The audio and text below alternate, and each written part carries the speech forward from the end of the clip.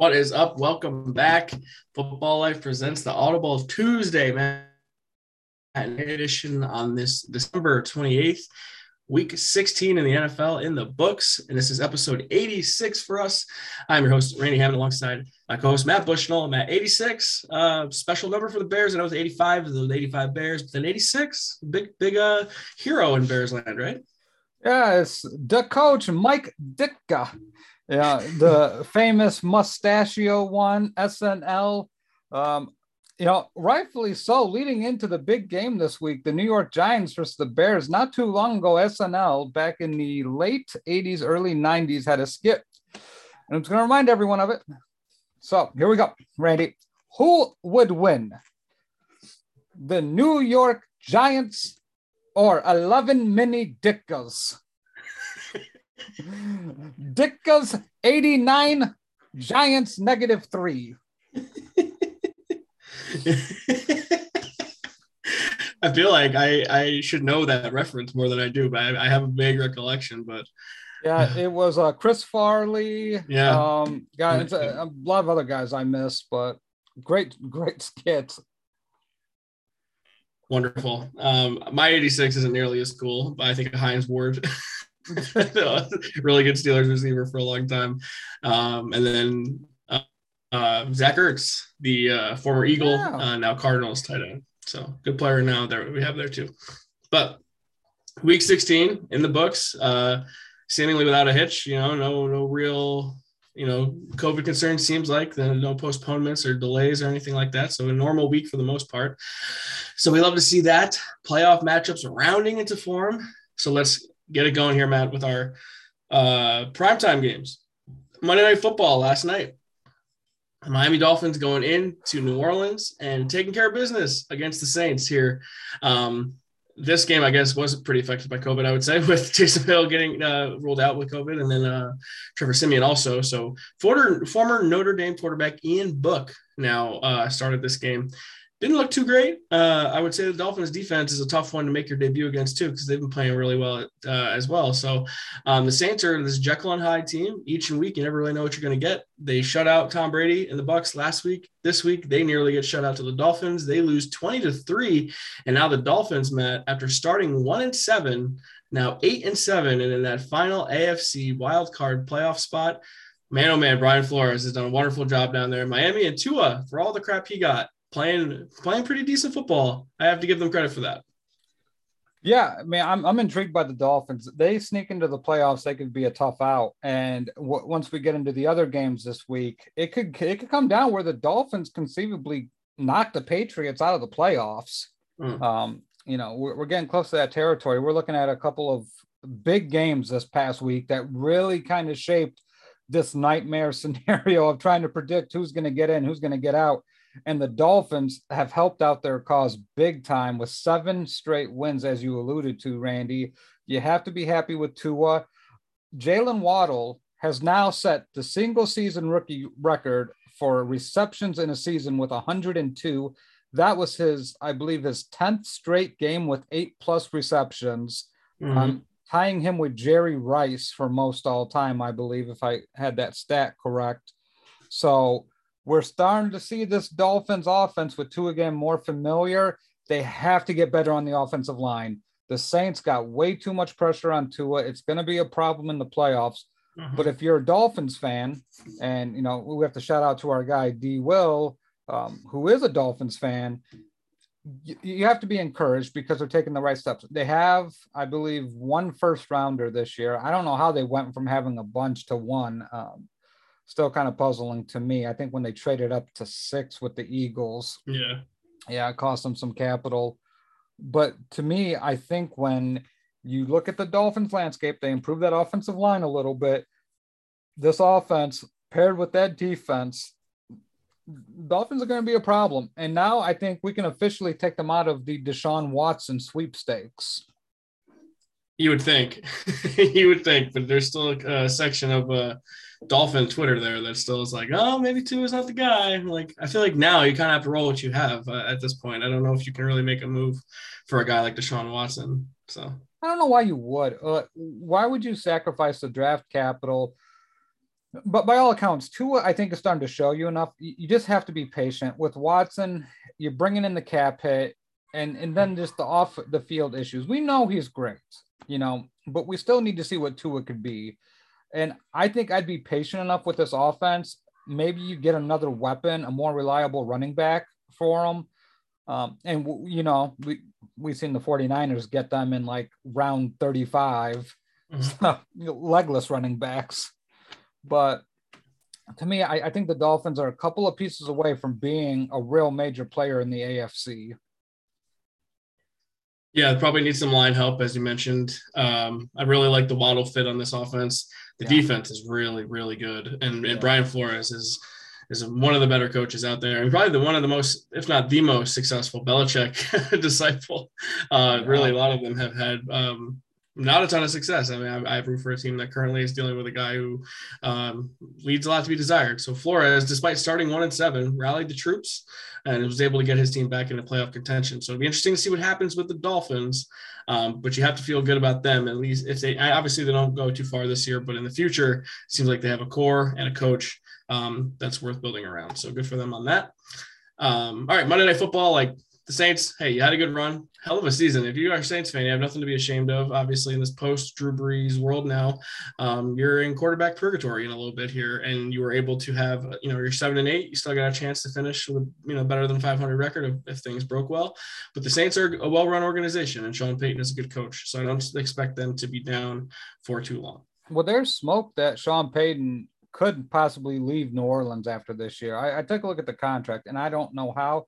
But then I did some research, Randy, because I was just curious, because there's talk that Sean Payton would be open to returning to Chicago because he's from Naperville, which is a suburb of Chicago. He went to Eastern Illinois University, and his favorite team growing up was the Chicago Bears. I believe he even played a spell as a replacement player for the Bears as well, way back when.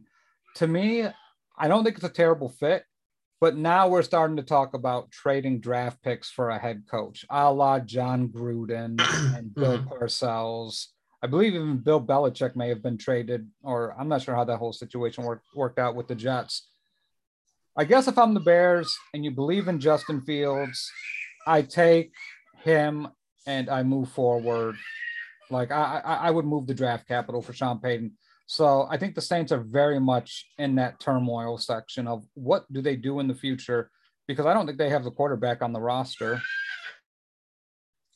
No, and obviously they had Jameis as this stopgap, hoping they could find, lightning in a bottle here. He gets hurt, and then their infatuation with Taysom Hill, wherever Peyton might land if he does leave, maybe Hill follows, because I feel like Peyton is the leader of the charge there of the Taysom Hill bandwagon. So interesting. I guess if there's smoke, there's fire, but I just feel like he's established so much there in New Orleans that I'd be surprised if he left.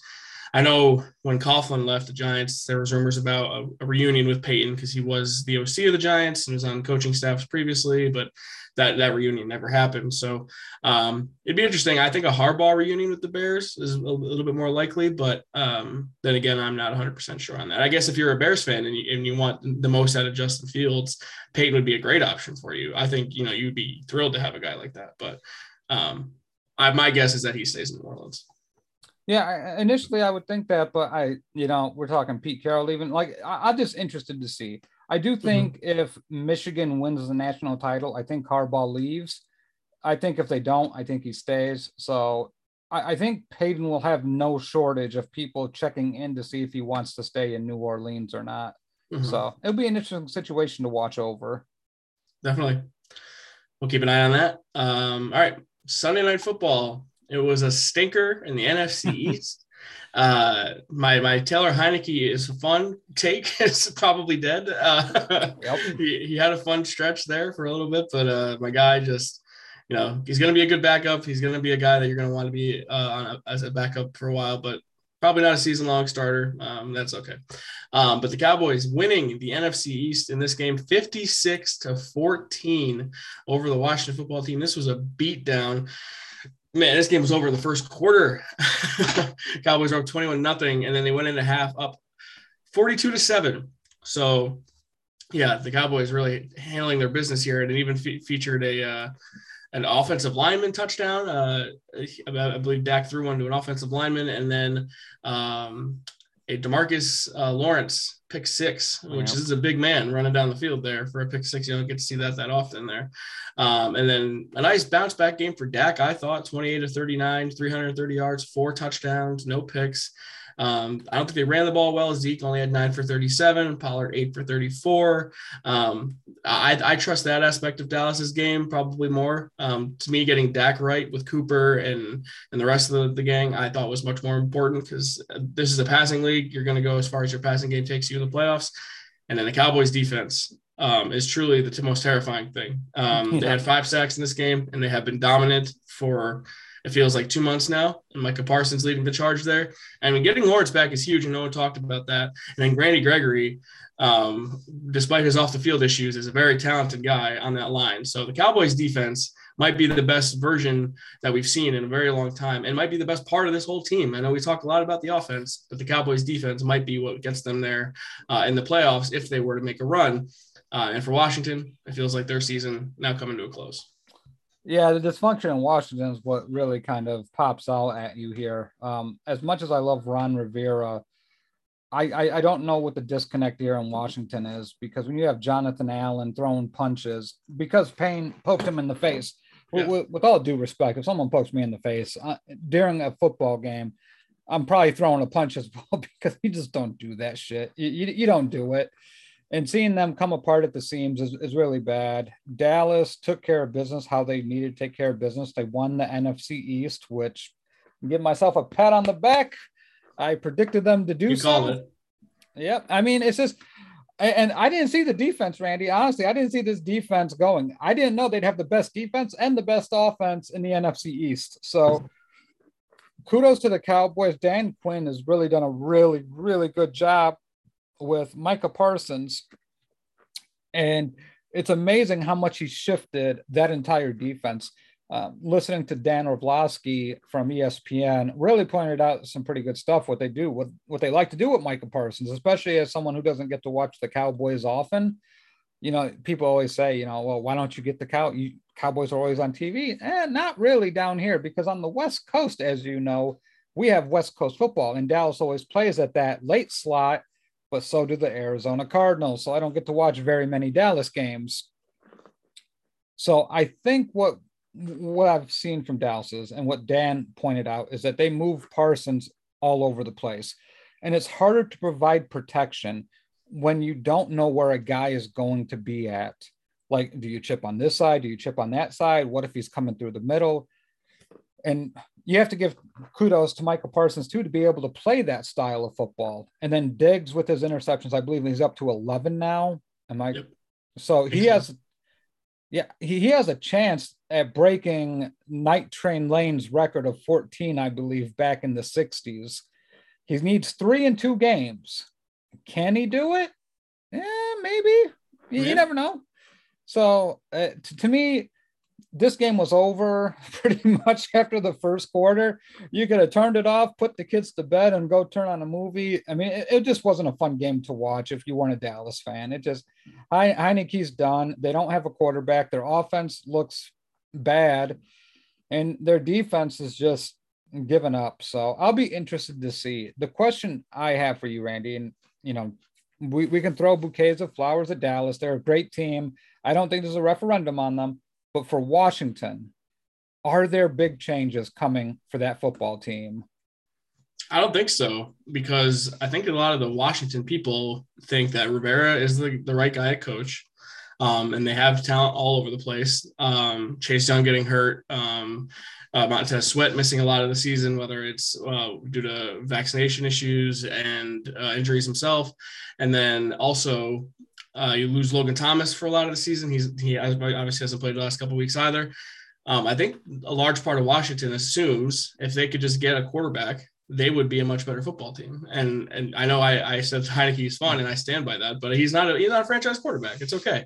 It's, sometimes you have these years where a backup quarterback steps in, wins you a few games, and then hopefully you get your starter back. And obviously this year they weren't getting Ryan Fitzpatrick back.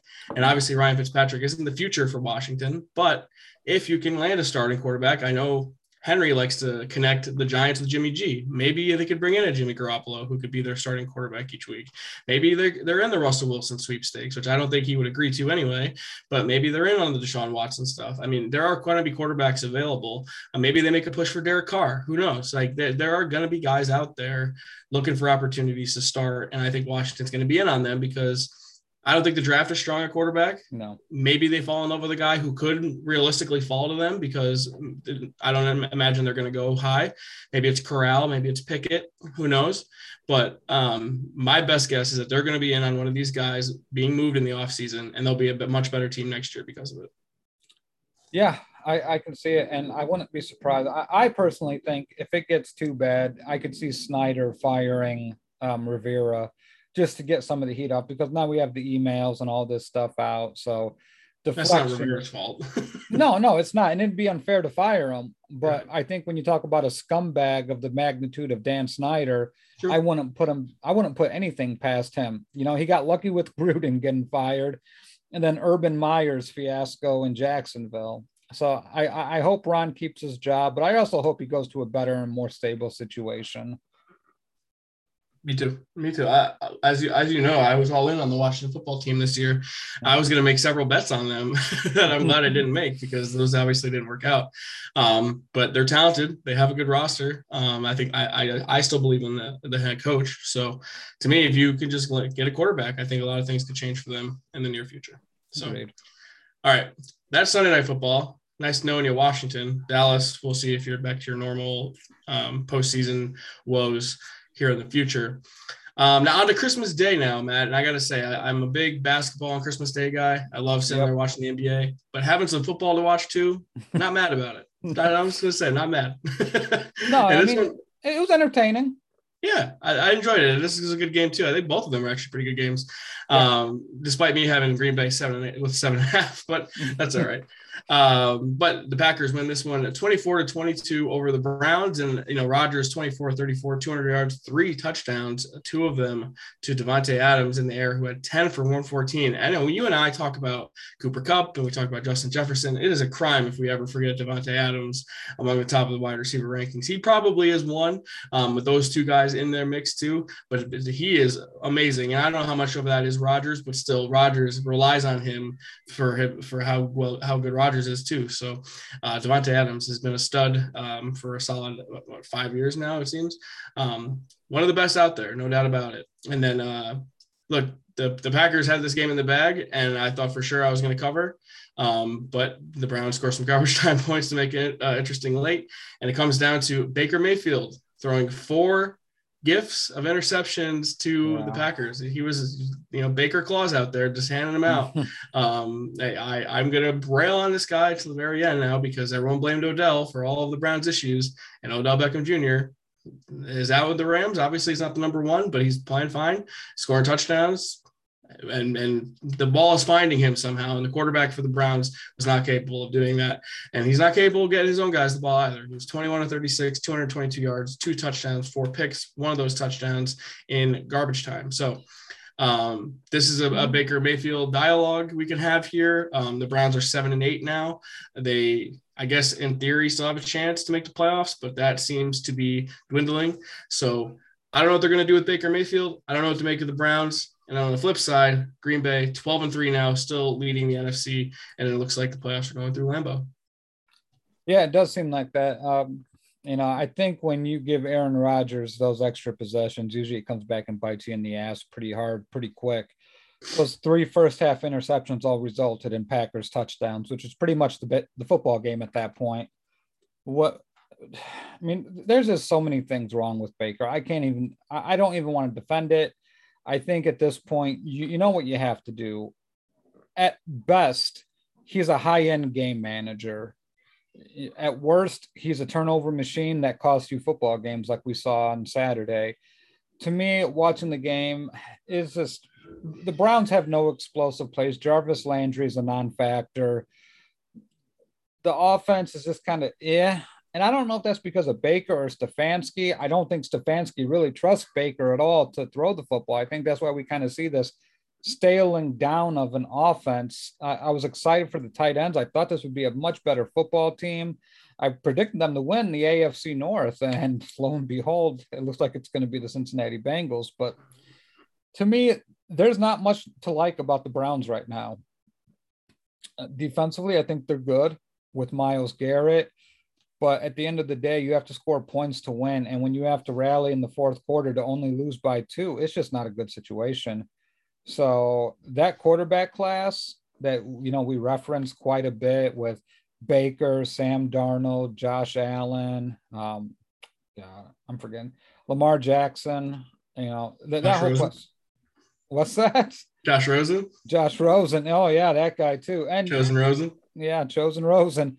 Not looking very good outside of Josh Allen and Lamar Jackson. And Lamar Jackson's having his own issues right now, too. He has to figure out how to beat the cover 0 blitz. Yeah. So to me, I think it's time. I think they picked up his 5th-year option, which, I don't know. So now they're going to be looking into bringing in a quarterback for a quarterback competition. And I couldn't think of anyone better than the ginger-haired magician himself, the Red Rifle, Andy Dalton. He just hasn't Ohio had enough of Andy Dalton at this point? No, they deserve some more. They need some more Andy Dalton in their lives. So either way, there's going to be quarterback competition for those vaunted Cleveland Browns. But Baker Mayfield, I could really say he's cost them this season. Yeah, he has. And my thing with I think the Browns are almost stuck with him, though, because they took him number 1 overall. I wouldn't say he's been a disaster. He's overall fine. He's not number 1 overall quarterback worthy, in my opinion, but he's been fine. He's in every other commercial on TV when you watch a football game. I don't remember a player being not as good as Baker Mayfield being in so many commercials in my life. So I kind of feel like they're stuck here a little bit with him.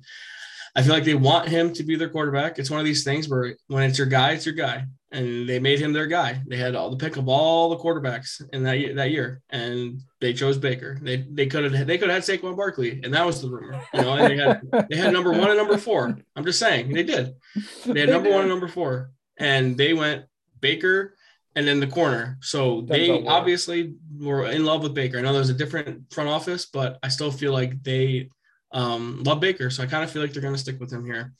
And I don't necessarily think it's a smart decision, but hey, when you got a playmaker in Odell Beckham Jr. and you can't get him the ball and you have him, and now it's not just him, it's Kareem Hunt's family yelling at him and all this other stuff. Like, this is a real problem. And when I know Becker, I know Odell can be a problem. I know this. I've rooted for him. He wants the ball. He's just like any other diva receiver that ever existed. But how can he go to the Rams seemingly washed up and all of a sudden he's running great routes? He looks explosive. He's catching touchdowns. He looks like he's having fun again. That, to me, is an indictment on the quarterback, because he was open all the time in Cleveland and Baker could not get him the ball for whatever reason. Just couldn't do it. It doesn't make any sense. So I think Baker is the root of a lot of Cleveland's issues and ultimately why they're stuck here in this pit of mediocrity. And hey, it's still an improvement comparatively speaking to where Cleveland was before Baker.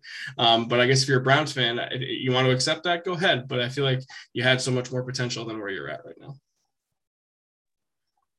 Absolutely. But on the Packers side, Matt Bushnell, any concern about Aaron Rodgers? Because he's hobbling every time. I feel like he's so close to getting hurt seriously on that toe. I mean, he looks fine. He's throwing the ball well, but I don't know if his health, or especially his toe in particular, is going to end up being able to last through a potential playoff run. I mean, the Packers have some serious issues here, and I don't want to just ignore that. I think if they run into a team like Dallas, if they run into a team that's willing to put the football on the ground, I have to see Leonard Fournette's health. But the Packers are a flawed football team. They can't stop the run, and I think they rely on Aaron Rodgers to save them way too many times. And if he is hobbling around and he's not able to drive off that toe that's broken, I mean, honestly, at this point, I don't know what's more worth for what's a better option for the Packers, getting the number 1 seed or getting Rodgers healthy. I would not be opposed to benching Rodgers these next 2 games. Let that toe heal up a little bit. And then you go into the playoffs and you do what you have to do in the playoffs. Because let's face it, if you get that bye and Rodgers doesn't get a full 2 weeks, or how many ever weeks he needs for it to heal, it's going to be a problem. And I think the Packers have the Lions left for one of their games. Yeah. So honestly, you could probably still get that first round bye without playing Rodgers one of those two games. You are risking giving the 1 seed up to the Bucks. I mean, you all know how Rodgers does in Florida. So, maybe you don't want to do that. I mean, the Bucks are too a flawed team though in their own right, because Chris Godwin's done for the year now, so we know that. And like I said, Leonard Fournette, I don't know what his status is, but missing Leonard Fournette, not having Chris Godwin, and then Mike Evans has a hamstring issue and is placed on the COVID list. I think there's a lot of things here in play for the Bucks that aren't exactly stable either. To me, the most important player in the NFC who's probably going to win the NFL MVP is Aaron Rodgers. And whether he's healthy or not is more important than where you play at this point. I would agree, because without Aaron Rodgers, no matter where you're playing, you're not doing anything with Jordan Love out there this year. So, just questions I had about the Packers, because I do think that, with Rodgers, they're capable of winning the whole thing. Obviously, he's come up short a few times here, but I think this team in particular is good enough. But I do worry about his health for the rest of the season. So. Yeah, and Corey Decker did confirm Lions and Vikings are left for the Packers. I know that the Bucks have the Panthers left. I'm not sure who they play other than that. So it's a garbage team. I think I'm not sure if it's the Falcons. I think they may have played the Falcons twice already. I think they played the Falcons twice already. So, we'll see what happens. I don't think the Packers are going to risk losing that 1 seed. I think that they know that Lambeau is a huge advantage, which obviously we saw the Bucks go in there and beat them, but still a lot of warm weather teams in the NFC playoff picture right now that don't want to go play in Lambeau in January. So, yep. And then to my comment about no worse player being in so many commercials as Baker, Henry pointed out that Matt Leinart was in a lot of commercials, the former USC and Cardinals quarterback. So I guess that's fair. And Corey just really giving us a lot of good information here. Thank you, Corey. Yes, thank you. Bucks have Jets and Panthers left. Both these teams probably might not lose again. Right. No matter who they start at quarterback. Yeah, that's fair. And Blaine, you want to have Blaine Gabbert start some games and Jordan Love down the stretch? That would make our show a lot worse, I got to say. Hopefully that doesn't happen. All right. That's the first game on Christmas Day. Thought it was a good start to the day. Entertaining game. I love Lambeau, the aesthetic of Lambeau, Christmas Day, it's winter, love that. Then you go to the Dome in Arizona, kind of the opposite. But boy, oh boy, the Cardinals were the last remaining undefeated team this season. And now they clinched a playoff berth, but they are stumbling into the postseason. Now they lose to the Colts 22-16, back-to-back Saturday night victories for the Colts after they beat the Patriots last week. And I didn't get to watch a ton of this game, but Jonathan Taylor did his thing again, 27 for 108. And then he also, he didn't have any catches either, actually. But Wentz pretty efficient for the most part, 18 of 28, 225, 2 touchdowns. And Matt, I guess I'll ask you, because like I said, I didn't get to watch a ton of this game. By the end of the day, I kind of just was chilling out. But what the hell is wrong with the Cardinals, and what's going on with Kyler? I don't think Kyler played as bad as it may appear aesthetically if you watched it. I mean, obviously he's missing DeAndre Hopkins big time. I mean, AJ Green's a nice player, but he's not, a player you need. Zach Ertz has really helped move the chains, but they missed that explosive playmaker. Like, for this offense to really work, you got to have a guy that can stretch the field, and everything lines up with when DeAndre Hopkins was there. I do think Kyler Murray's beat up.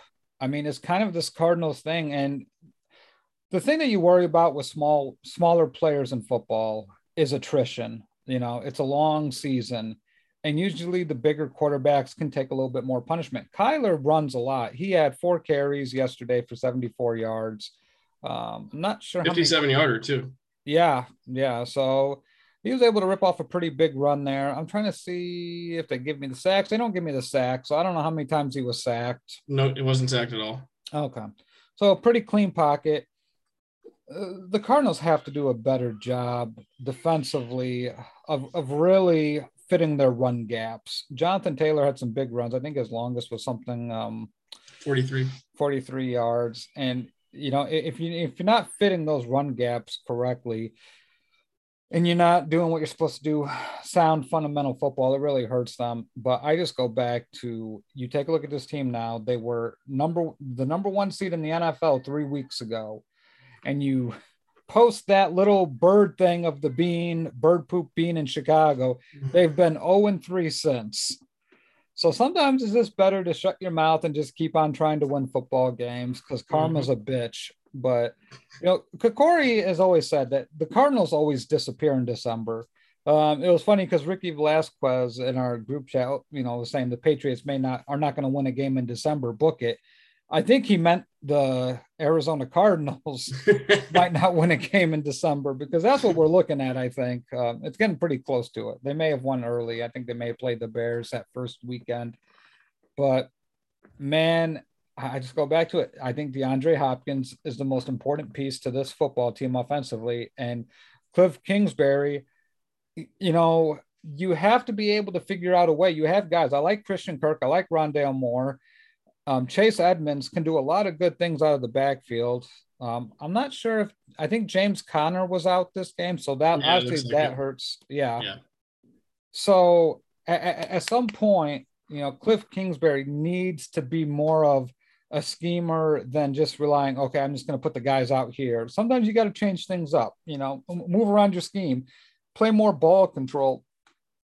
But, as far as the Colts go, Randy, I mean, I'm not that surprised, because this football team was a good football team. I like their defense. I love their offensive line, and they got a hell of a running back in Jonathan Taylor that nobody saw doing it this year like this. Nope. So I think it's par for the course. I think the Colts are going to make the playoffs, and Cardinals might be one and done as a wild card. They don't have Hopkins back. I'm starting to think that's going to be the case. But with Edmonds and Connor, I do like the threat that those two poise, and those might be the reason that they go far in the playoffs if they don't have Hopkins, because that passing attack isn't the same. I would like to see them get Ertz more involved here without Hopkins. He had 13 targets, but he had 8 for 64. So maybe he is getting the ball enough. I'm not really sure what the deal is there. I mean, maybe Rondale Moore involved more. I don't know if he played in this game or not.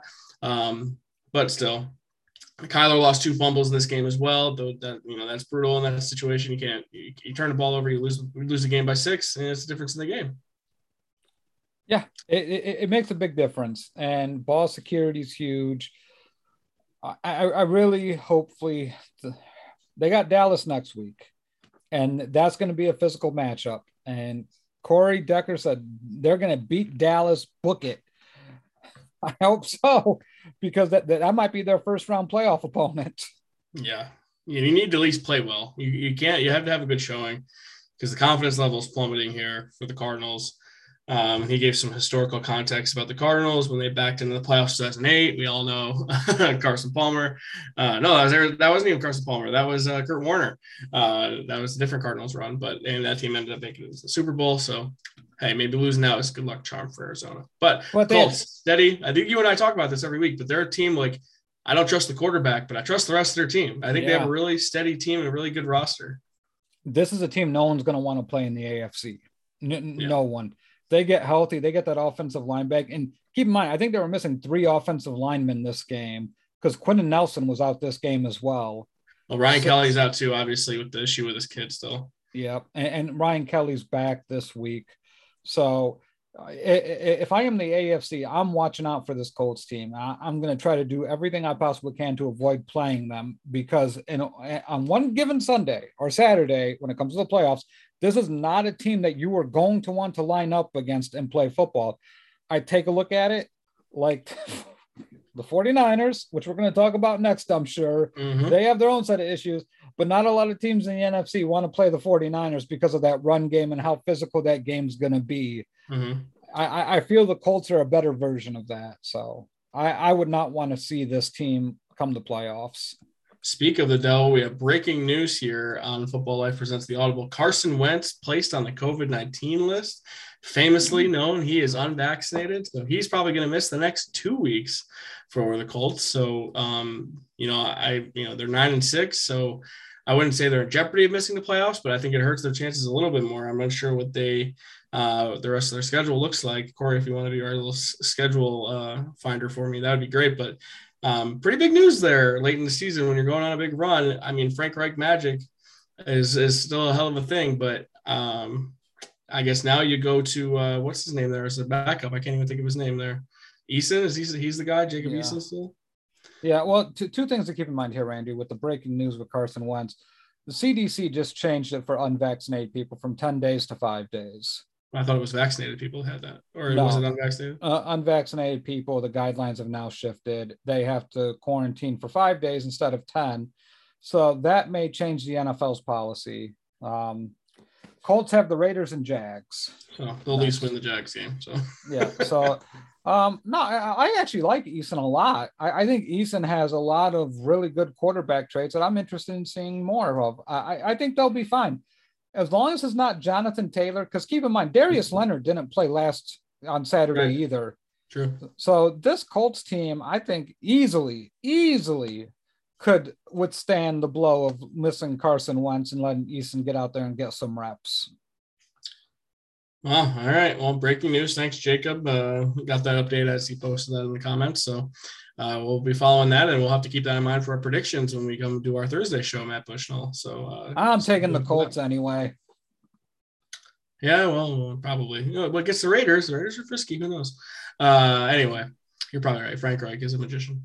But one more primetime game to talk about here, and it is Thursday night. Got us kicked off this week of the holiday weekend, and both of us thought the Niners were going to take care of business, but it was nope. Mike Vrabel and the defense of the Tennessee Titans and A.J. Brown making his comeback game made a statement and said, I don't care who you are, we're going to get the job done. And the Titans now 10-5 with a 20-17 win over the red hot 49ers.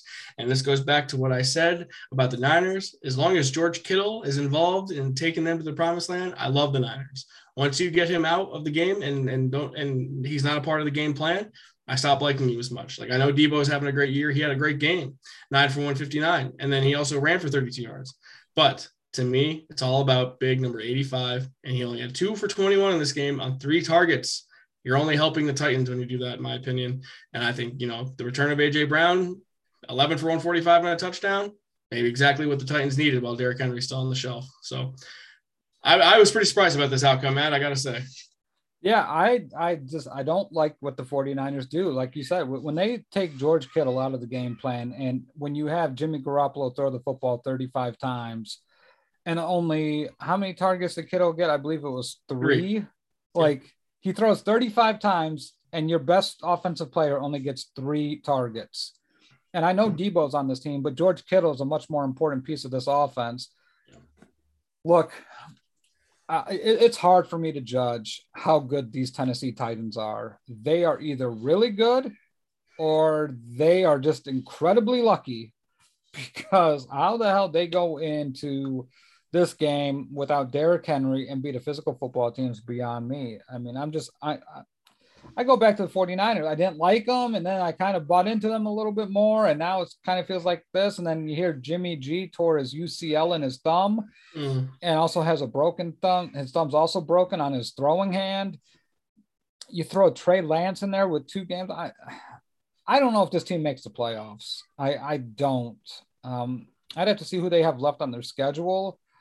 But to me, at the end of the day, this football team, for as much clout Kyle Shanahan gets, he loses too many games like this. It's got to be maddening as a 49er fan when you have the better roster, the healthier roster in this game. I'm pretty sure the 49ers were at full strength this game, and they go out. That's running back, I think. I don't think they had Mitchell. No, they didn't. But, I mean, look, this team is built on their offensive line. They're built to run the football. This team to me is just, I don't like them. I think they're overrated. Again, I want to like them because it's football that I like to watch. I like the physical brand of football. But when you let Titans come in, and with Derrick Henry out and Julio Jones being a shell of himself, I didn't love their offensive line. Nick Bosa was pretty much just kind of there. I know he got some hurries and some pressures there, but to me, I'm selling stock on this team, Randy. I don't buy it. And if you're going into the playoffs or you're going into the next 2 weeks with Trey Lance, I'm out, man. Yeah, not good vibes for me. As you said, Trey Lance, I don't think he's the right guy either. But Jimmy G, at least, is your steady guy when you have the rest of the guys playing well around him. But if he has this injury issue, could be an early out for the Niners here. Jimmy G, 26 to 35, 322 yards, a touchdown, 2 picks. I just got to say, this is a pretty astounding stat for the Titans. Tannehill was 22 of 29 for 209 yards and a touchdown. Of those 209 yards was A.J. Brown's 145. Wow. And he threw the ball 29 times, 16 of them intended for A.J. Brown. You think A.J. Brown matters to the Titans a little bit here? Yeah, I mean, out of the 35 pass attempts, 15 should have went to Kittle. Yeah, seriously. At least the Titans know where their bread is buttered here. Yeah. Without Derrick Henry, they know A.J. Brown is their guy, so they found their guy. They found their guy. Yeah, so the Titans, I'm impressed. Like, I got to say that every time I count them out, they seem to come back and have a bounce-back win. And the Niners, you got 2 games left against the Texans and the Rams. So my guess, they finish 9-8, and we'll see if that's good enough to make the playoffs in the NFC. I have a feeling it is. Yeah, it's going to be close. It really depends on what the Vikings do.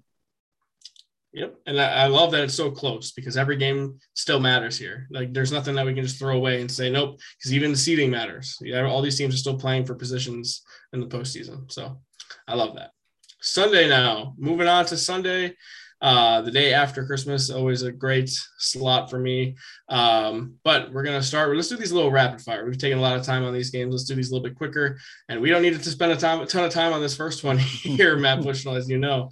My Giants went to Philadelphia to, I guess, they played a football game against the Eagles, but they lose 34-10 over Philly. This game somehow tied 3-3 at halftime. Jake Fromm started, and then Mike Glennon ended the game. I don't know if Fromm got hurt or if he just sucked so bad they wanted to put Glennon back in. Regardless, Giants offensive line is abysmal. The Saquon Barkley decisions to continues to just linger over them because he cannot run through holes that get open for him. And when he makes a play, it doesn't seem to make a difference at all. So Giants defense appears to have given up on the season at this point. Jalen Hurts had a bounce back game after the last time he played the Giants, played terrible.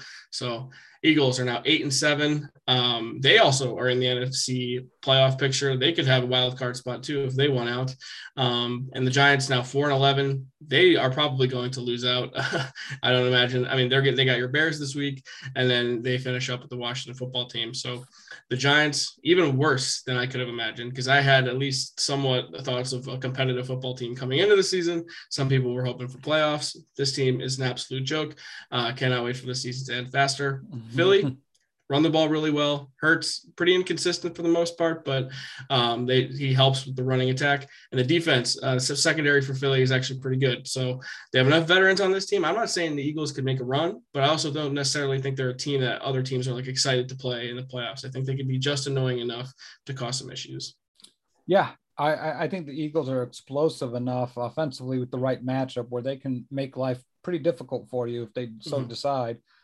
Giants are the worst team in football. The record may not indicate it. I know the Jags are not great either, but to me, I just take a look at this Giants football team, and I don't know if there's a team in the NFL that they can beat right now with how they're playing. The quarterback play, Saquon Barkley had, I believe it was 15 carries for 32 yards. That's a joke. Like, this guy's supposed to be healthy now. I don't love it. They're mega paid wide receiver, 3 catches for 22 yards on 8 targets. He's checked out too. He doesn't run any routes. Yeah. He doesn't even try. Yeah. Money well spent, and their cap situation's hell. I can't see the Giants winning another game. So yeah, this game was complete garbage. Congrats, Philly, a team that no one's really going to enjoy playing. Yeah, and I know everyone says I'm a Giants fan, I complain and I'm negative, but I don't think there's another organization in a worse spot right now than the New York Giants. So yeah, thanks, Dave Gettleman. Don't let the door kick you out on the way out. Door hit you on the way out, whatever that saying is. Yeah, it's going to be a long rebuild. That it is. Fun stuff there. All right. Well, the other team that is a pretty bad team this year, but much more fun to watch than the Giants, and the team that covers, and every time they win, it's like the most exciting thing ever. And it's the Detroit Lions, who covered again this week. As we said, too big of a line for the Atlanta Falcons. We both knew that from the very beginning. But Atlanta does win the game 20-16 over Detroit. They have a late interception, which I don't think was Jared Goff, right? I think it was Boyle. It was Tim Boyle. Yep. So the Falcons now 7-8 after their 20-16 win. They are still technically alive in the NFC playoff picture. Believe it or not, I cannot even that doesn't make any sense to me.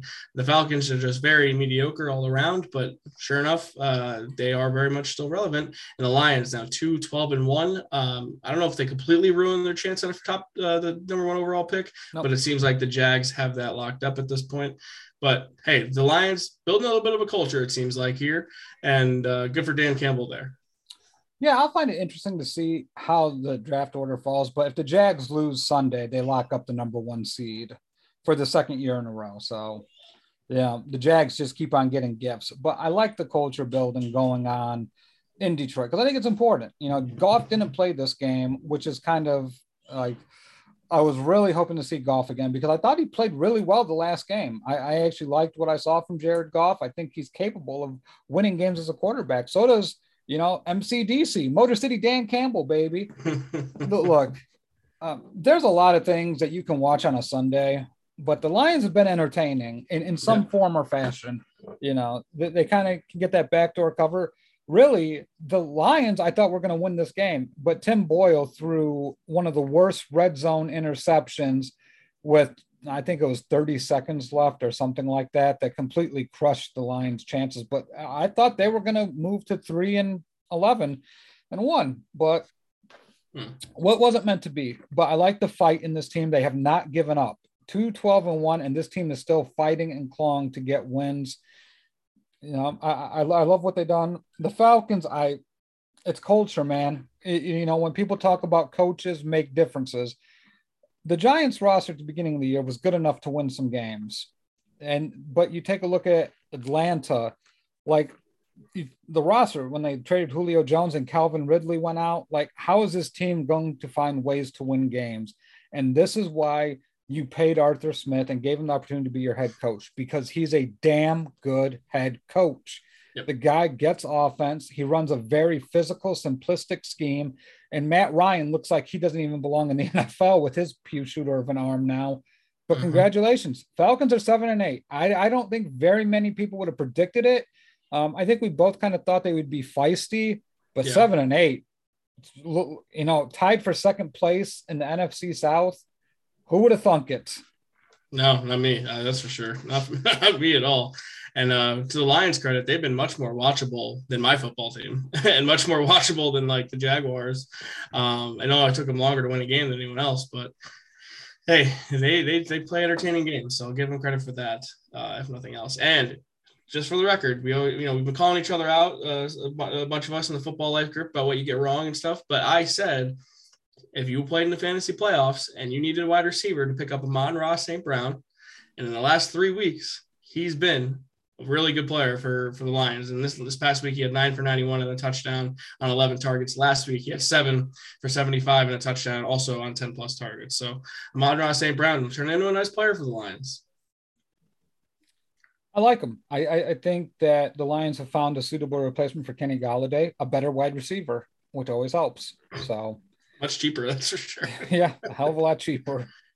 All right. Well, moving on now to the AFC North, where it appears it is going to Ohio after all. It is just not the Cleveland Browns. It is the Cincinnati Bengals. Joe Burrow just said how boring Cincinnati was and how there's not really anything to do. So all they do is practice and he just watches tape. So it's paying off here because the Bengals put it on the Ravens 41-21. Joe Burrow had the 5th highest passing game in NFL history, 37 of 46, 525 passing yards and 4 touchdowns. what a game for the kid. Looks like he could be in Home Alone, so appropriate that he went off this weekend. And it was everybody. It was T. Higgins, 12 for 194, 2 touchdowns. Jamar Chase, 7 for 125. Tyler Boyd, 3 for 85 and a touchdown. Joe Mixon, 6 for 70 and a touchdown. Like, he was spreading it all over the place. So good for Joe Burrow. And it helps when the Ravens started Josh Johnson at quarterback, who was on the Jets earlier this season. So tough times there in Baltimore, who were once 8-3, I believe, 8-4. They're working on 3 or 4 consecutive losses now, 8-7 for the Ravens, and now the Bengals now 9-6. And I guess unless some sort of catastrophic, devastating injury to Joe Burrow happens, they're going to win this division.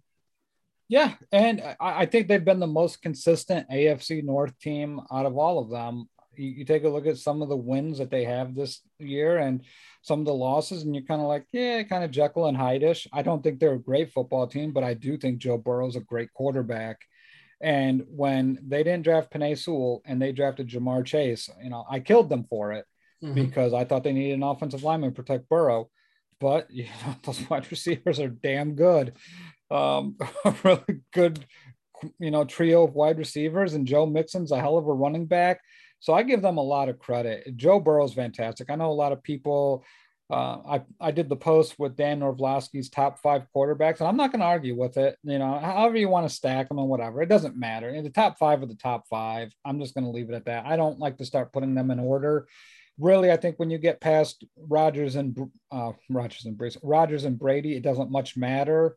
Mahomes is up there, but Burrow is definitely, he's worthy of being in the top 5.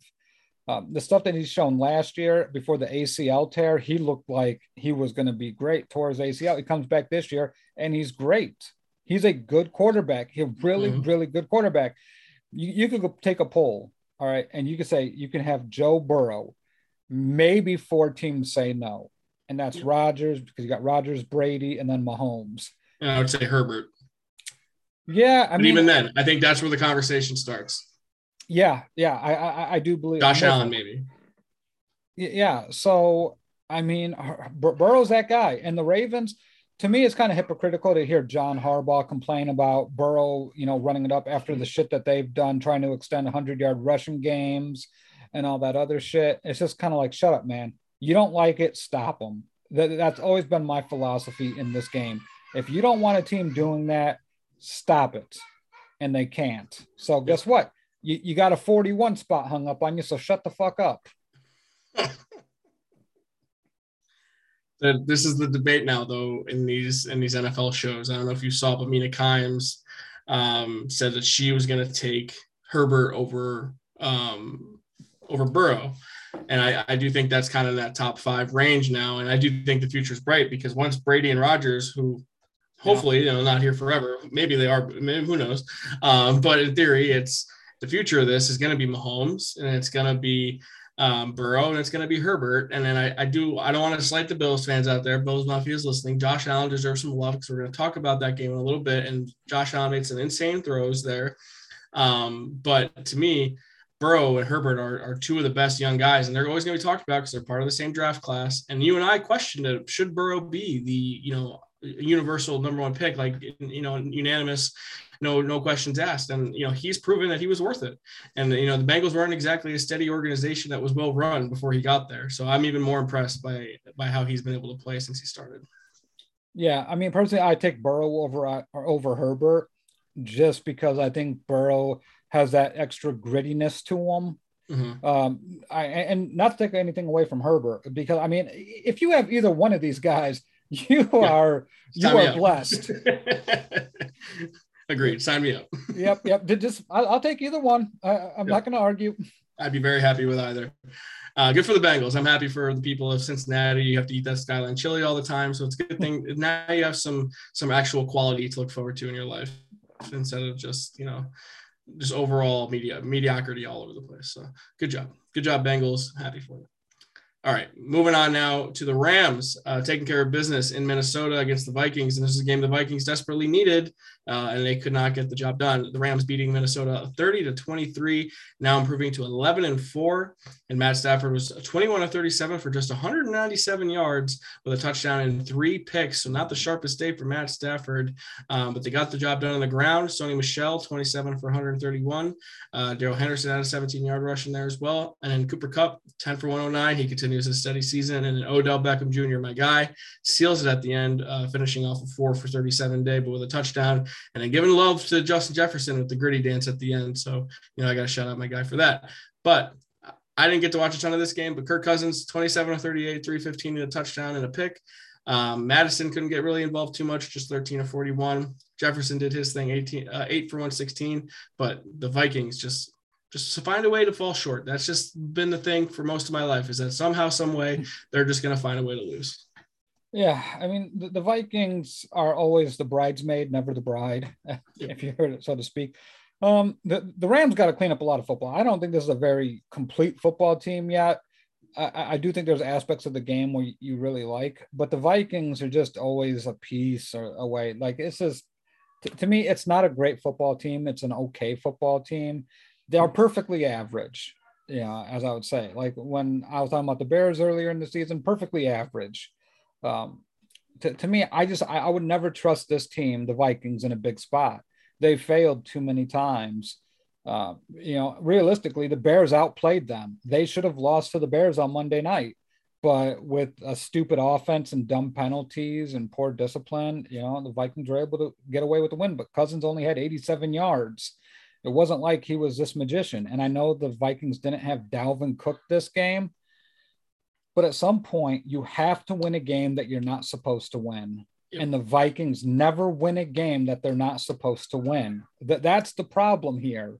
Like, go out there and beat somebody that is way above your league. Hasn't happened. And you cite missed field goals, how many points they give up in the last 2 minutes of the half or a game. That's your team, though. That's the epitome of what's wrong with you. You can't close anything out. You can't close out a season. You can't close out a game. So therefore, you're stuck in this mediocrity of hell. And now the Rams, were able to take advantage of 3 brutal Stafford picks. I mean, I don't know any other way to say it. Shit, the Vikings picked one off when Stafford was back in his own end zone. Another one of those interceptions. Mm-hmm. So to me, Stafford's got to get more steady. I would like to see a little bit more of a commitment to the run game. I know Sony Michel had 27 for 131, but when Stafford's throwing 3 picks and he's 21 for 37, put the ball on the ground. The Vikings aren't stopping you right now. And I do believe Darrell Henderson's out for the rest of the year, but Cam Akers is back practicing. So, yeah, cool story there about Cam Akers, who tore his Achilles in spring training, or in training camp, I should say. At record time, I feel like, for an Achilles tear. But I think the reason they did it is so he could get his base salary for the season. So the classy move by the Rams. He might not even be able to play until the postseason, but still, nonetheless, cool. And that'll be a good boost for them because Cam Akers was really good for them last year as well. But yeah, the Vikings, I feel like the only time they ever won a game that I was like shocked that they won was with 2 of them. And it was both playoff games against the Saints. It was the Minneapolis Miracle with Diggs. And then it was the one in New Orleans where Kyle Rudolph caught the touchdown to win in overtime. And that was it. I feel like those are the only 2 games I've ever walked away and went, wow, the Vikings actually did something. So it's usually like most of the time, that sounds about right. They lost. So whatever. Yep. Vikings are dead to me. Sorry, Lucas. It just feels like they're done. Get them out of here. Moving on to the Bills, who did impress me. And I think they impressed the Patriots a little bit too in Foxborough over the weekend. I have been an enemy of Bills Mafia on Twitter all year because I have said the Patriots are better than the Bills, and I consistently get shit for it. And I got tagged a lot in the final score graphic of this game. I expected them to split. I think they're both good teams. I expected the Bills to win at home and the Patriots to win at home. They just beat each other on the road. So, all right, there you go. You're both even. You both have the same record. The tiebreaker goes to Buffalo because of the conference record. So now Buffalo is currently leading the division. So I have said in this argument, by the way, from the beginning, that I do think the Patriots are a better team. with that said, I think the Bills have a better quarterback, and I think the Bills have a better wide receiver. And in this game in particular, those two players proved me right on that because Josh Allen and Stephon Diggs are why they won this game. Josh Allen, 30 of 47, 314 yards, 3 touchdowns, lights out game by Josh Allen. And he also had 12 carries for 64 yards on the ground. He was unbelievable. Stephon Diggs, 7 for 85 and a touchdown. He had a disrespectful touchdown celebration if I've ever seen one. He pointed at a couple fans in the front row, and you could hear him say, STFU. I'm not going to say it out loud, but you know what that means? He just spit at him, and he's like, sick of you. And I'm like, yeah, for all of America who's been sick of the Patriots, I understand. So Diggs, you're my guy for that. And then Isaiah McKenzie getting a chance to play because Cole Beasley's on the COVID list. Other injury issues, 11 catches, 125 yards in the touchdown, and a recipient of just an unbelievable throw by Josh Allen, who rolled to his left and floated a ball right over the linebacker and in between the safety, perfectly thrown right to him. I watched that throw probably 16 times in a row, and I thought it was Pat Mahomes. Like, it was that impressive of a throw. I came away from this game thinking Josh Allen did the damn thing. I'm very impressed by Josh Allen in this game. And the Bills win 33-21. Your concerns about Mac Jones, I think, are valid, Matt. Matt, I kind of crowned him a little too early, and I think he hurt himself for a potential rookie of the year the last couple of weeks. I think his play has been pretty poor. Yeah, to me, look, when we start going, 2 rookie quarterbacks last year really showed stuff, and that's Burrow and Herbert. You're like, holy shit, these guys can be something. These quarterbacks this year, it was a little bit harder to judge. I mean, Jones played 1 year at Alabama, a hell of a year, and he could be a very good quarterback. I think Jones has a very bright future ahead of him in New England. And I'm only taking the rookie snapshot of this year, like what quarterbacks are going to be really good this year versus what their future looks like. And we can get into that. I think Jones is in the best possible situation that he could have went to. We talked about that. Like, it's so comfortable, so, smart and deliberate on how they game plan. So for Mac Jones and all the love that he gets, I don't want to say it's unwarranted because he is, he's a nice quarterback. I expect him to have a very, very good career in the NFL. When we take a look at Josh Allen, though, he's been here this is his 4th year now. Mm-hmm. He's better. He's a better quarterback than Mac Jones is. And the Patriots are a good football team, but they're not a great football team. They're better than average. But when we talk about the elite teams going into this year, the main talk in the AFC was Buffalo and Kansas City. And what teams are starting to really start looking like they're separating themselves? Buffalo and Kansas City. Buffalo lost to New England in that hellstorm in Buffalo earlier this month. But I still like what Buffalo can do. I still think they're the biggest threat to Kansas City. But Buffalo against New England, I can't see New England winning this division with the way Buffalo's playing right now. Mac Jones threw those 2 brutal interceptions. He's been throwing a lot more interceptions. The key is you can't let this guy throw downfield because it becomes wildly inaccurate at that point. Yep. He loses a lot of accuracy. It's not that he doesn't have arm strength. It's just the accuracy dips off. And when you don't have a Jalen Waddle and a Devontae Smith and all those plethora of weapons that they have, I believe he had Najee Harris as well. I don't know what else to say. This is par for the course. I kind of expected it to go this way. Yeah, I mean, Damian Harris, if you had him in fantasy, congrats. He had 18 for 103, 3 touchdowns. I think that helps. Yeah. But the limitations at quarterback are real, and you're seeing that with the Pats now. I think he had a nice run. I think he's still capable of being a good quarterback, a game manager kind of guy. But in New England, you need a guy with a little bit more talent. I think if you had a guy like Josh Allen, you'd feel a lot better about where the Patriots were.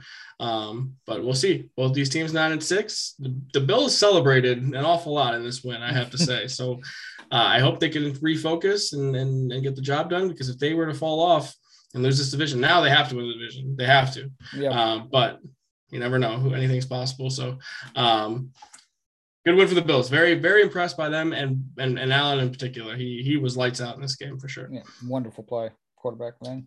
Yep. Yep. Moving on now to another team in the AFC East who got a dub. And congrats, Jacob, and all the Jets Nation, because you got one. You finally got one. And now the Jets, welcome to the 4-win club, I have to say, on behalf of the other team that plays at MetLife Stadium. MetLife, I got to say, really successful place. 4-11 Jets, 4-11 Giants. We only breed 4-11 type football, baby. But the Jets get the win over the Jags, 26-21. Zach Wilson only threw for 102 yards, so take that for what you will. And Lawrence, 26-39, 280, no touchdowns, no picks. So I'm not sure what's going on with Trevor Lawrence, but I would like to see some touchdowns in there. I would like to see a little bit more efficiency in there, but I didn't get to watch a ton of this game. It looks like Michael Carter's impact, 16 for 118, was felt. And then Zach Wilson on the ground, by the way, he might only had 102 yards passing, but he had 91 yards on the ground, including a 52-yard run, which I did see for a touchdown. Really showed off his athleticism there. So good for the Jets. A nice moral victory at home before the season ends. 4-11. Welcome to the 4-win club.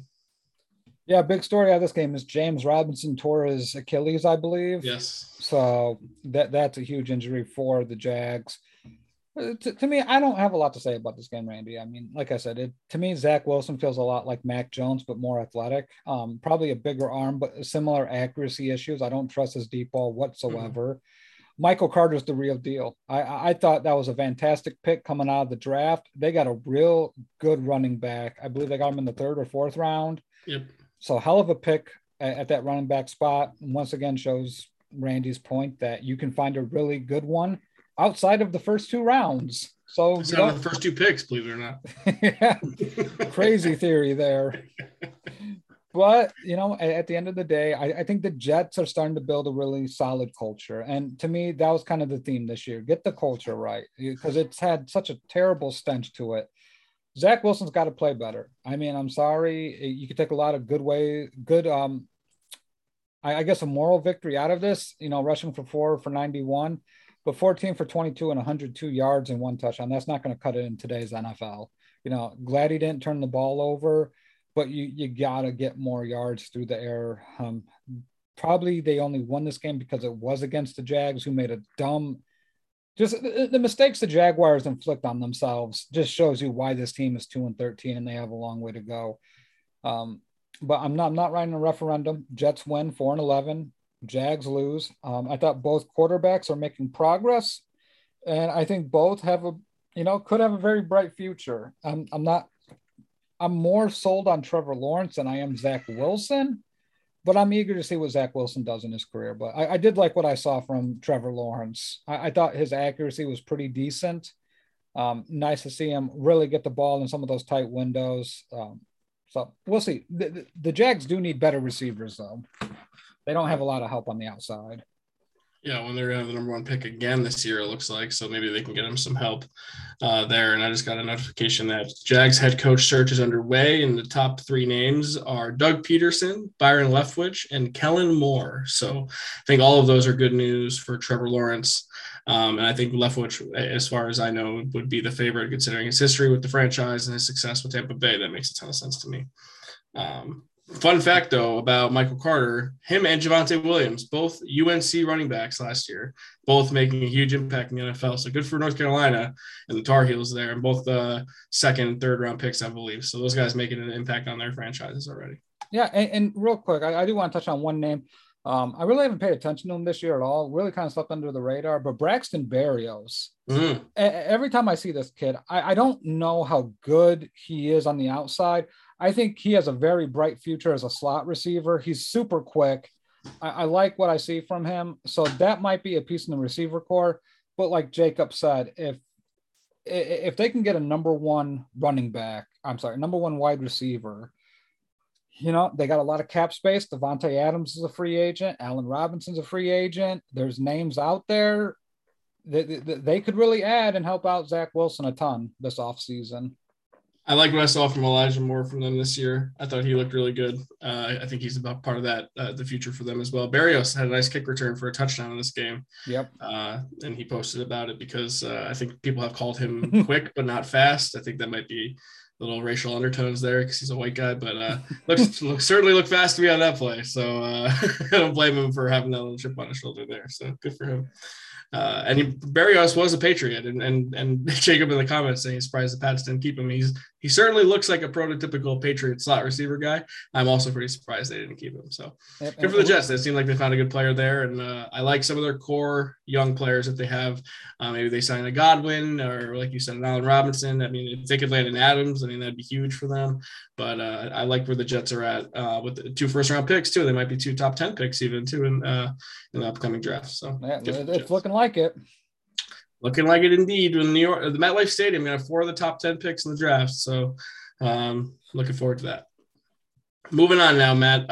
It is the Bucs. We don't have to spend a ton of time on this because I hate the Panthers. I hate everything they stand for. They piss me off every single week. That's why I had the Bucs in this game with the points, the 10.5. I don't care that they didn't have Mike Evans. I don't care that they didn't have Chris Godwin. I don't care that they didn't have Leonard Fournette. Did they still have Tom Brady? Yeah. Did they still have Gronk? Yeah. I don't care about the rest of it. They still have Bruce Arians. They still got their defense. Carolina stinks. I hate their coaching staff. I hate the whole, let's throw Sam Darnold out there. Okay, let's bring it back in Cam Newton in there. Like, I hate it. I'm so sick of this QB rotation nonsense. Rule has no clue what he's doing. They are not running a college program here. This is an NFL franchise. Start treating it as such. I know Darnold was your prize guy that you traded for in the offseason. You traded a second-round pick. Like, if you're a Jets fan and you got the second overall, like the second-round pick for Darnold, you're like popping bottles that you got that much of a pick for him. Like, you have to be thrilled about that deal. Now, Darnold finally came back from injury. He went 15 of 32, 190 yards, no touchdowns, no picks. And he ran for 11 yards. Cam Newton, 7 for 13, 61 yards. An interception, ran for 42 yards. This rotation crap is garbage. So Antonio Brown came back for the Bucs. That's all I needed. He had 10 for 101. Looked like his old self. Looked like Antonio Brown. I don't know what else to say about this game. I knew the Bucs were going to win. The Bucs clinched the NFC South. It was the first time they won the division in over 12 years or something like that. Pretty crazy considering they won the Super Bowl. They were a wild card team last year. But the Panthers are dead. Fire Matt Rule. Get him out of my life. I'm so sick of this organization. I'm not even a Panthers fan. If I was a Panthers fan, I'd be infuriated by them. It's 1,000% working, Randy. Is it? Because it took Jay-Z 7 years, right? That's right. That's right. Yeah, I got nothing to add. Bucs did what they had to do, took care of business. Panthers suck. That's going to be a fun house cleaning. Question from my buddy Mike in the comments saying, is Becton a bust? I don't think I would call Becton a bust. He's just hurt. I mean, the guy is built like an aircraft carrier. I think his biggest problem is that he can't stay on the field. I wouldn't call him a bust. I think when he plays, he's been really good. I haven't got to watch a ton of Jets games, but every time that I've seen tape on him or clips of him blocking, it seems like he's actually a really good player. Yeah, he just swallows people. Like they fall into the Becton Sea. Right. So I wouldn't call him a bust at all. I mean, those 4 tackles that you saw in that last year's draft, I think all of them are pretty good. I think we all whiffed on the best one, though. Wirfs appears to be the best of the best, and he was the last one taken. But I still like Wills, the guy the Browns took, and Thomas for the Giants has probably been the best player they've had this year. So all 4 of those tackles, I think, are good football players. Yep. All right, we're not talking about the damn Panthers anymore. They're stupid. If the Panthers give Matt Rule 7 years, they deserve to just suck forever. I don't know what to tell you. You can't compare a rap career to a head coaching career, you dumb idiot.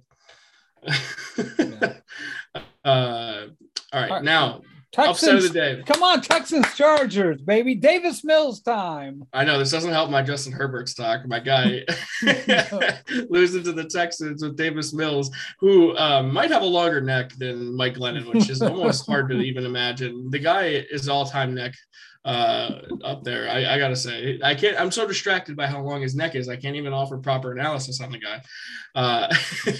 But he went 21-27 for 254 yards and 2 touchdowns.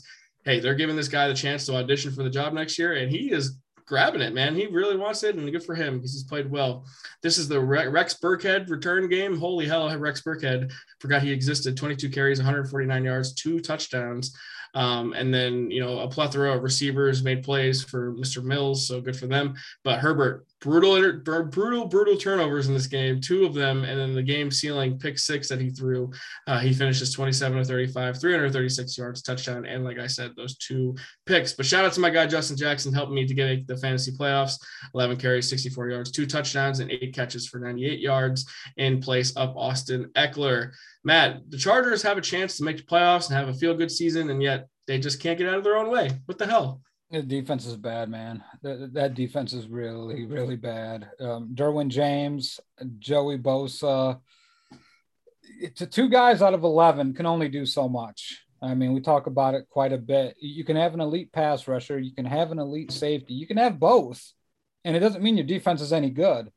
We're talking about a total rehauling of what they need to do defensively. It's a nice year for them.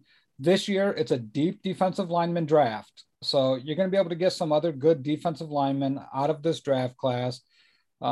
It's super thin in the secondary, which is where they need some help at cornerback pretty badly. So that's going to have to be kind of figuring out how to get that taken care of. And then linebacker, I haven't heard much about linebackers in this draft, so I don't know if it's deep or not. The one thing I've heard is deep in offensive linemen and deep in wide receivers, and defensive line it's okay. You're going to be able to find a good one in the later rounds, maybe not great ones outside of Hutchinson and Thibodeau, but you should be able to get some help on the defensive line. But really deep wide receiver draft. But the Chargers need defensive help. When it comes to Houston, I'm fascinated by this storyline, Randy, because we have Tua playing well in Miami, and now we have Davis Mills playing well for Houston. So this changes the narrative a little bit where the Texans don't necessarily have to take a quarterback back in a draft. They could look at other things that they may want. So now you got to take a look at who needs Watson. And I'm just saying, it's not crazy. The 49ers might be in play here. Wow. Because you can't be in love with Trey Lance and Jimmy Garoppolo. Who knows about that? Trey Lance, sending him to Houston might be a nice insurance policy for Davis Mills. Maybe give them a chance to build. But Houston won this game, and Davis Mills looks like a very good option to play quarterback. So I'm just fascinated what they're going to be able to do. Although I do have to say the 49ers don't have any draft capital because they fucked that up with the Trey Lance trade. So I'm not sure how realistic that's going to be. But as a Houston Texan fan, give Culley another year. Well, let's see what David Culley can do, because this roster was garbage. Yeah. And he's pulled out 4 wins. So congratulations to David Culley. I think you deserve another year. Let's run it back and see what you can do with more talent. And no Brandon Cooks in this game too. That's been their best offensive player all year, and we didn't have him. So good for them. Good for them. We can talk about Watson's situation more in the offseason, because I do think it's interesting, some of the potential landing spots for him. And it really depends on what happens with the legal stuff, which I think will shake out either in January or February. So we'll know before the draft whether he's even going to be able to play, which I think, I have a feeling he might be able to play. So I mean, he sat out this entire year. I don't think they're going to suspend him unless some shit really comes out. Right. I think some settlement money will be distributed, and I think he'll be back on the field next year. So that's my non-legal expert analysis on that situation. Not to make light of it, obviously, but that's, it is what it is for now. All right. Chargers, man. I wanted to believe in you, and you got the Phillip Rivers stink on you forever, apparently. You can never shake it. But now, Matt, it's time to talk about your football team. And you mocked me for not only saying the Bears were going to cover. As soon as you told me that Big Dick Nick was going to play, I said, oh, I don't even think you're going to cover anymore. They're going to win. And what did they do, baby? They won the game. The Bears ruining the Giants draft pick, going into Seattle, and beating the Seahawks on a 2-point conversion from Nick Foles to who? Was it Bird? Damiere Byrd? Yeah, it was Damiere Byrd. Damiere Byrd. What the hell happened in this game? Because all I saw was that the Bears were losing the whole time. Seattle seemingly had control, and all of a sudden, Nick Foles was celebrating on the field, winning the game with Matt Nagy. What happened here? I mean, it didn't look good when they threw that 41 strike, when Russell Wilson threw that 41-yard bomb to DK Metcalf to go up 7-0. And I was just like, oh shit, here we go. Really, the Bears played it close. A lot of dumb decisions coaching wise from Matt Nagy yet No again. way. Yeah, I mean, who would have thought? Nick Foles is amazing in a lot of different ways. Like, why they ever signed Andy Dalton just makes me more angry that this Yeah. guy was sitting on the bench because he's better than Andy Dalton. Yeah. Just he is. I think Nick Foles is smart enough to take chicken shit and turn it into chicken salad, because he was able to find the open guys that were there. He outplayed Russell Wilson. If you watch the game, Nick Foles was the better quarterback this day. Really, Seattle's defense stinks. That's what I can take away from this game. David Montgomery had they ran the ball. They tried to run the football and they didn't get a lot of production on the ground, but they got some yards.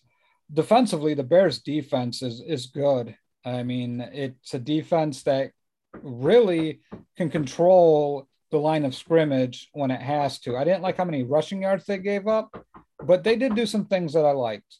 So to me, I think the moral of the story is that the Bears are going to have a 2-game winning streak and maybe a 3-game winning streak to end the season, but we'll talk about that later. But I like what I saw from the Bears. Definitely getting another win this weekend, and we'll talk about that on the Thursday show. But Nick Foles, man, this guy won a Super Bowl. He gets traded to the Jags, gets hurt, and then completely disrespected after this. Like, why did the Jets not trade a 3rd-round pick for him to be their backup? Like, think about what the Jets season could have been if they had Nick Foles as their backup instead of running out their starter, Flacco, or Mike White. Yeah, I mean, Nick Foles should have started. I mean, you can make a case that as a bridge quarterback, he should have started for the Bears. Yeah. He should have started for the Jets. He should have started for the. I mean, I'm not going to go crazy here, but I think Trevor Lawrence should have started for the Jags. I just think he was ready. Right. But no, I don't get it. I don't get what the Bears do here. I was kind of rooting for Seattle, just to put the final nail in Matt Nagy's coffin. Mm-hmm. But obviously that doesn't happen, and I think Chicago is going to be in for a whole big world of changes, which isn't the worst thing in the world. But Seattle, I mean, I think we need to talk about Seattle here, because if you didn't know, they're 5-10. Yeah, same record as the Bears. This is not a good football team. Russell Wilson may have come back from that thumb injury too soon, but their backup plan was Geno Smith. Yeah. Like, who? They could have used Nick Foles as a backup. It's starting to fall apart there in Seattle if it hasn't already, because the cracks are starting to come through with Pete Carroll sort of throwing Russell Wilson under the bus a little bit. I don't know if you saw that, but Russ has famously taken sacks that he should not be taking. He doesn't throw the ball away as much as he should. I know he tries to make the plays and then he waits too long. And in this game, he took 2 sacks, but I mean, still, it's Russell Wilson. But at the same time, you're a veteran quarterback. You're one of the best quarterbacks in the league. You have to be able to throw the ball away. You have to be able to take that for what it is. And you take a sack in a crucial situation, the clock keeps running. You're taking a hit you're not supposed to hit. Those are all frustrating. I understand that. And look, if he gets traded, there's rumors, say to the Giants, for example, the Giants offensive line stinks. You're going to get sacked a lot if you try to do that in New York. So just saying, those things aren't going to go away with another franchise. So the Russell Wilson, Pete Carroll experiment is not working, and it wouldn't shock me if both of them are gone, but it seems like at the very least, one of them is going to be gone in this offseason. And on top of all of that, the Bears and Seahawks picks next year are owned by the 2 teams that play at MetLife. This game had huge implications on those draft picks, and damn Jets now going to have a higher draft pick because the Bears had to win a stupid game on December 26th. Yeah, and the Bears are probably going to win another game and maybe 2 more games. Yeah, so that Giants, yeah, I feel bad for the Giants. I feel bad for the Jets. And New York doesn't deserve better, but you know what? New Jersey doesn't. This belongs to New Jersey. They deserve what they get. They can have the football teams. All right. Well, we got 2 more games left on Sunday. We're going to get the hell out of here. And good for the Bears. Happy for you. Nick Foles, good for you. Good for you. The legend continues to grow. We don't talk a ton about this one either, because the Chiefs just beat down the Steelers, and this game was not particularly close at all, really. I mean, this was all Chiefs, and this was 24-0 into the third quarter. I mean, this was, even without Travis Kelce, a beatdown by the Chiefs. Pat Mahomes, 23 of 30, 258 yards, 3 touchdowns, no picks, starting to look like the old Patty Mahomes. And the Chiefs ran the ball as well. You love to see this. 35 carries as a team, 127 yards. So the Chiefs having a balanced attack. And it was Byron Pringle stepping up on the Chiefs offense for 675 and 2 touchdowns. If you had Tyreek Hill going in fantasy, you probably had a bad time. He had just 2 for 19. The Big Ben farewell tour, if it hasn't officially started, it probably should. 23 of 35, just 159 yards, a touchdown, and a pick. Mason Rudolph finished this game 5 of 8 for 35 yards. Najee Harris, nice game, 19 for 93. But overall, Deontay Johnson gets a garbage time touchdown. Not a ton of love here about the Steelers. 7-1 on the season now. And the Chiefs now rolling as the 1 seed in the AFC at 11-4. Only thing I'm going to say about this is the Chiefs are winning the Super Bowl.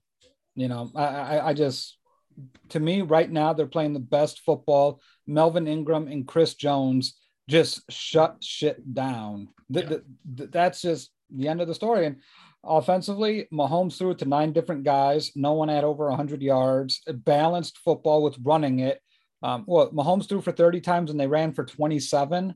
Mm-hmm. Like, if the Chiefs do that consistently, you don't have a fucking prayer. Like, it's over. And granted, I mean, they got their ass kicked by the Bucs in the Super Bowl, but Mahomes had a bad foot. I believe it was turf toe, a lot worse than what they let on initially.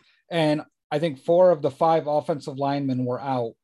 So if the Chiefs go into this healthy and they're playing physical football and they're doing what they do defensively, the best team in football. Yep, no doubt about it. And they're doing it with a bunch of different guys because Clyde Edwards-Helaire left this game early. So it was Darrell Williams. It was Derek Gore. I mean, they're just getting production out of guys. And this is why I always say you don't need to invest in a running back. You have a good offensive line. You have good offensive playmakers or good offensive play callers and a good quarterback. You can get production out of just about anyone at that position. So and they have Chiefs are kind of proving me right there. And I don't know if it's time yet or it will be time eventually, but I'm ready to stick a fork in these Steelers, man. If Ben Roethlisberger era is over with, let's move on. I mean, they're going to be a team looking for a quarterback in the offseason for sure. Aaron Rodgers, baby. I could see it. I really could. It would not shock me. Would not shock me. All right. Last game of the day here is the Vegas Raiders beating the Denver Broncos 17-13, and somehow the Raiders some way still alive here. I give credit. I'm just gonna give all the credit to Derek Carr. I don't know if I should do that, but I'm gonna. And he's been remarkable. 20-25, 200 yards, touchdown and a pick for Mr. Carr, and it helps that you get Drew Lock in this game because Drew Lock was pretty garbage. 15-22, 153 yards, and no touchdowns, no picks, but the Vegas was able to shut down the Broncos rushing attack, which is their bread and butter. They only had 18 yards on the ground. That's not ideal. And they only tried to run 16 times. So maybe that's an indictment on Pat Shurmur, the rest of the Denver's coaching staff. But the Broncos could get nothing going in this game, and Vegas just was able to figure out a way to win. They're now 8-7, very much relevant in the AFC wildcard picture. And if they were to find a way to win these 2 games, they're going to be in it. And I don't think they're very good, but they have a real chance to make it. To me, if I'm Denver, this game was brutal to watch. You watch Drew Lock play, it made you want to throw up. It was bad from the get-go. To me, there's no amount of draft picks that I'm not willing to trade to get a quarterback for this team right now. You have Cortland Sutton, Jerry Jeudy, Noah Fant, Javonte Williams. Your offensive line's in pretty decent shape. Your defense needs you to score points. This defense is built to play with the lead. Another pass rusher would be nice for them, but they have over $40 million. I think closer to $50 million in cap space before any roster moves for 2022. This team needs to invest in a quarterback.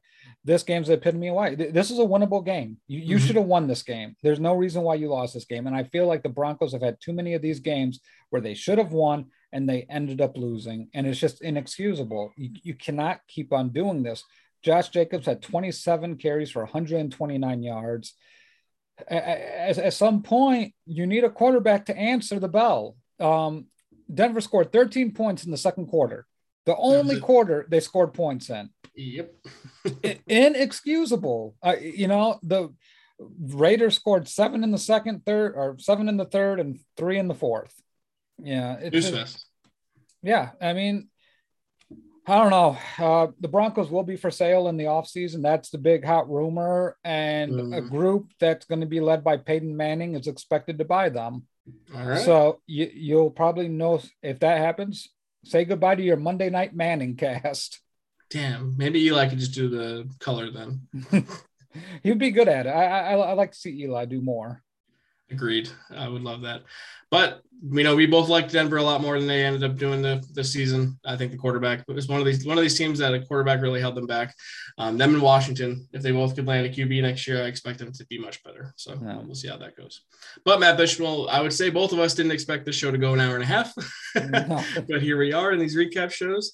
But I feel like we had a good show and with a good interaction. But we are not the only show going here under this Life Group umbrella. Do you want to tell the folks about the rest of them? Whoo! Dong City. I know with the baseball lockout, we have two baseball shows. The first is Dong City with Henry Maldonado Jr. and Vince Mercandetti, Wednesday nights, 8 p.m. Eastern. I don't know if they're going this Wednesday. With this, it's just nothingness in baseball. It's just a void. If it's not fantasy related, there's not a whole lot to talk about. It's still a lot of free agents out there still, but they're not talking again until after the new year. So, I would imagine those guys are on hiatus until such news breaks. Then Thursday, we are back noon Mountain Time, 11 a.m. Pacific Standard Time, 1 p.m. Central Standard Time, and 2 p.m. Eastern Standard Time. All these time zones, all these wacky, crazy times. But Thursday, we'll be back with our betting lines, a little bit of prop bet action, give you our predictions on who's going to cover, who's going to win, all the fun stuff in those games. So tune in on Thursday. Then on Sunday, our other baseball podcast with Felipe Milicio and Austin Sparrow. Like I said, I'm not including Sean anymore. I'm not sure if he's alive or dead, but if he's not alive, our condolences. I'm just kidding. I know Sean's alive. But Felipe will be going on Sunday, the Total Bases podcast, breaking down all the fantasy baseball action. He went live this past Sunday, a true warrior when you think about it, going the day after Christmas. Because if you have kids, the last thing you want to do is anything on a Sunday. You just want to lay in bed all day because the shenanigans of opening presents and dealing with all that, no thank you. So catch Felipe and Austin on Sunday, Total Bases podcast, breaking down your fantasy news. And then Monday, we have the Step Back with Jacob Anthony Moses and Leon Tompkins and Basketball Life. They are going to be gushing over the Bulls' big win over the Atlanta Hawks last night. And the Bulls just curb stomping everybody right now. It's good to be a Chicago Bulls fan. It's just enjoy the regular season, basketball fans. But and then we come back on that Tuesday, Randy, to break down all the Week 17 NFL action.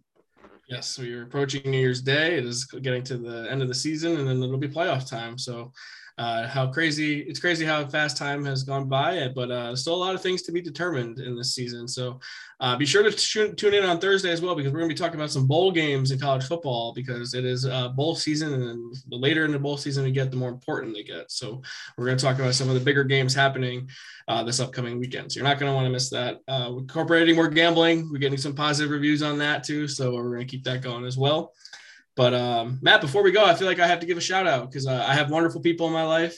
Yesterday, I turned 30. I made it. I'm north of 30 now. So I was my wonderful fiance and her family and my family all coordinated behind my back to give me a wonderful surprise last night. So I want to give them all a good shout out. I really appreciate it. And they all help make life better and make me feel loved. And I try to do that for everyone else too. So it's greatly appreciated and something that meant a lot to me to see everyone come out and make me feel that I actually do care about me. So that was nice. And I really, and something I'm never going to forget. So if you're listening and you were there last night, or you guys all, whoever wished me a happy day, I really appreciate that.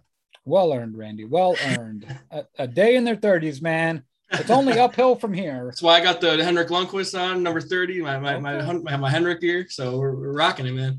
It's gonna be the best year yet. So thank you everyone for all that support, and we appreciate it as well. And we appreciate everyone checking us out today and being a part of our show, because we do this and we love all the feedback and the participation in this as well. So Matt, I'll see you on Thursday. We're gonna do this again. Thank you guys for watching us on Facebook. Thank you guys for listening on the audio only platforms. We will be back Thursday. Come check us out. Come hang out with us then. Until then, be safe, be happy.